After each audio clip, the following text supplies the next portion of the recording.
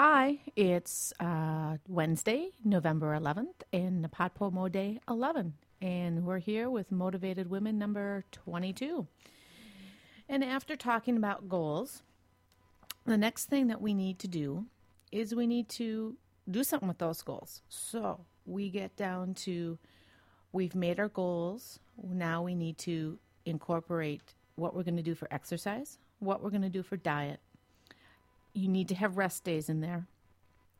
And I'm going to break those down into three things and start with exercise. With exercise, first and foremost, if you have not done this in a while, or you're not fit, you haven't done anything in months, years, you need to check in with your doctor. As stupid as it sounds, it's not that stupid. You need to make sure that there's nothing else going on in your life that is going to prevent you from doing your best at these new goals that you have in getting on with your weight loss.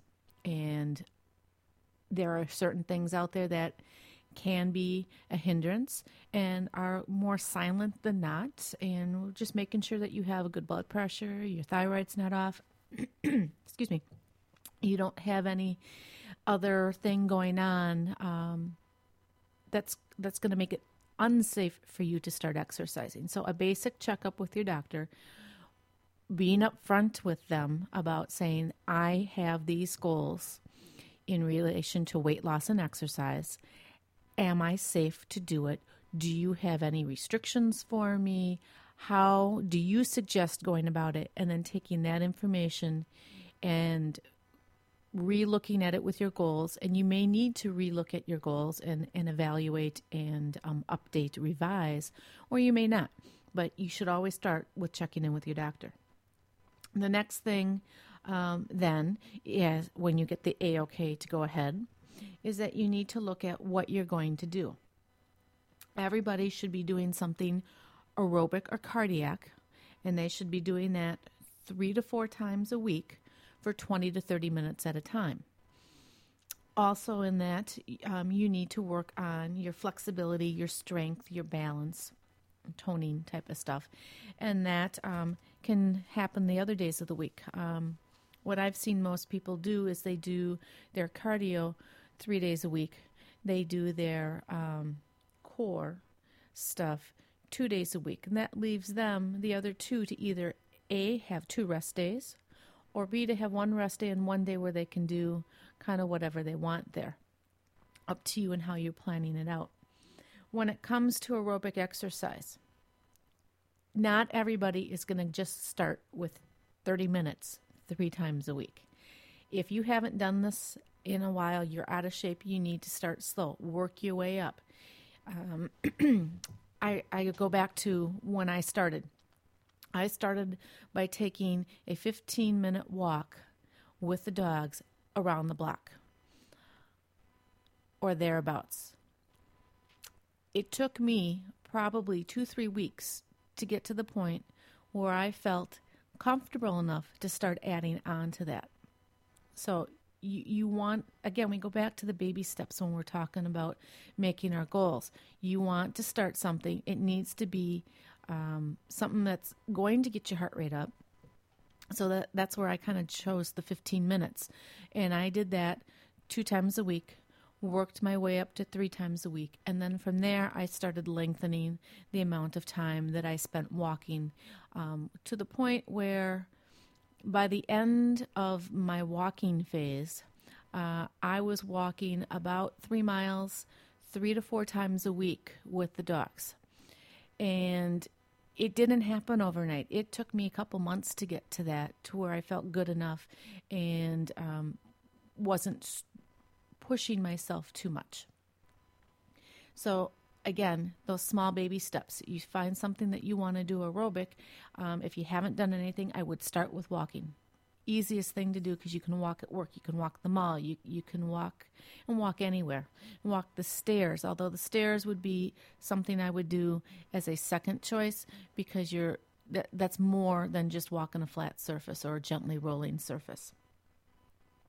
Then when you get to flexibility, strength, and balance and core stuff, then you're looking at adding in something like a yoga or a Pilates class doing something that just works on your core group of muscles, which is your abs.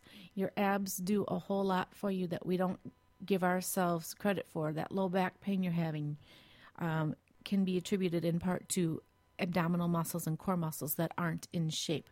So there's a big push out there to get our core in shape, to get our core toned and build up those muscles so that we can do the other things as we advance our exercise routine. If I hadn't started working on my core in some way, shape, or form, I wouldn't be doing the amount of biking I'm doing now, because just sitting in the position you're sitting in wouldn't be able to handle it. And different things, if you don't want to join a yoga or Pilates class, you can get a exercise ball, or a fitness ball is the other name for those. And there are basic exercises where you can work on balance and flexibility in your core muscles. You can do that on your own. There are several books out there that will help you do that. And there's 2 books that I have here, I'll put in the show notes, that go over core exercises with the Fitball, and they're nice. I like them because they show me pictures of how to do it and what not to do. When you get to, if you can't do that on your own, if you know that you can't do that on your own, then I think that you're better off joining a class with somebody. Lots of things out there. The Y has classes. Gold's Gym has stuff out there. Find what's in your area, and it doesn't have to cost a whole lot of money to do it. There are lots of places that you can go that do it or either free or very cheaply. Check out your community centers.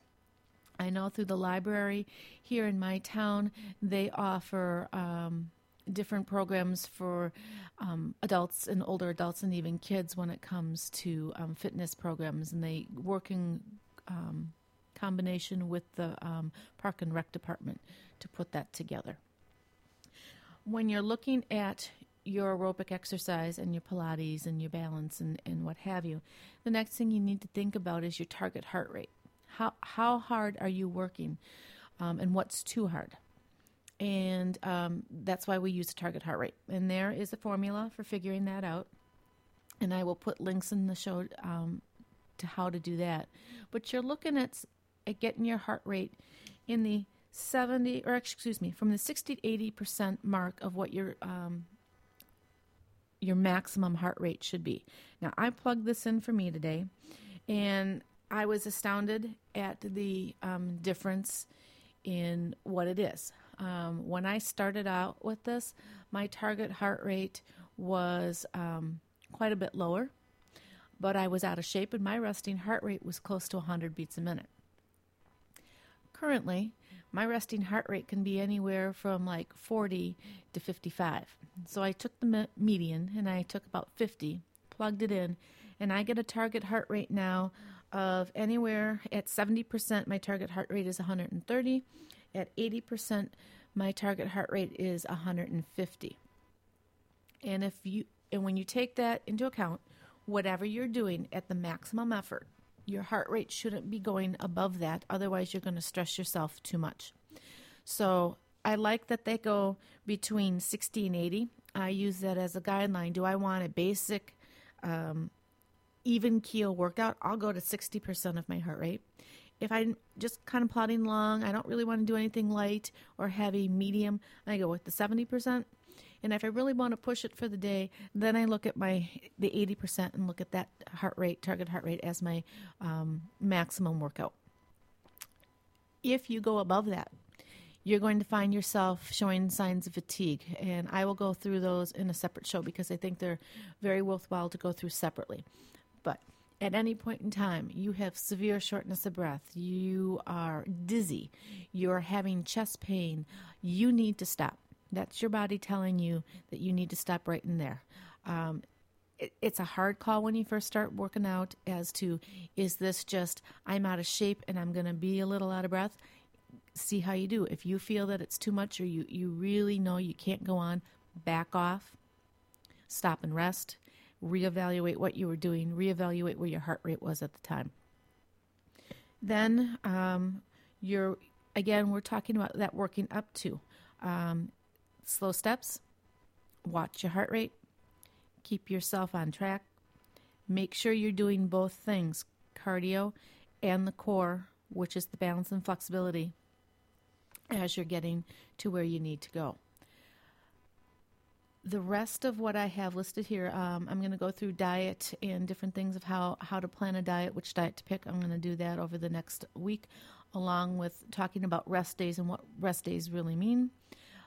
The rest of the stuff, I am open for suggestions. This is the hard part I find about NaPodPoMo, is that where it took me, if I was doing a consistent show on my goal, which would have been one a month, which we all know life got in the way and I couldn't do that, which is why I took the challenge, I would have had 2-3 weeks to prepare and research. So my biggest stumbling block with NaPodPoMo right now is that I'm giving myself 2 to 3 hours, if that, on a given day because of work schedules, what's going on with the kids, to come up with and research this. So I apologize if there's not a whole lot there for you, but that's the one drawback I find to NaPodPoMo, is that research time is so severely cut back on that I'm giving you much more links than I would about talking about it.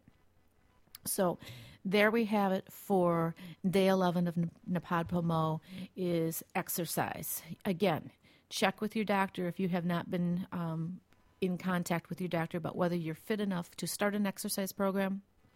Make sure you're picking something aerobic. 3 to 4 times a week, 20 to 30 minutes at a time is the goal. It is not the starting point if you haven't done this in a while. And then when you're looking at flexibility, strength, balance, your core, you're looking at 2 to 3 times a week for that. And those options would be Pilates, free weights, yoga, some options there. And again, keeping in mind your target heart rate when you're doing this. Hope you're having a great day. I'll talk to you tomorrow. Bye.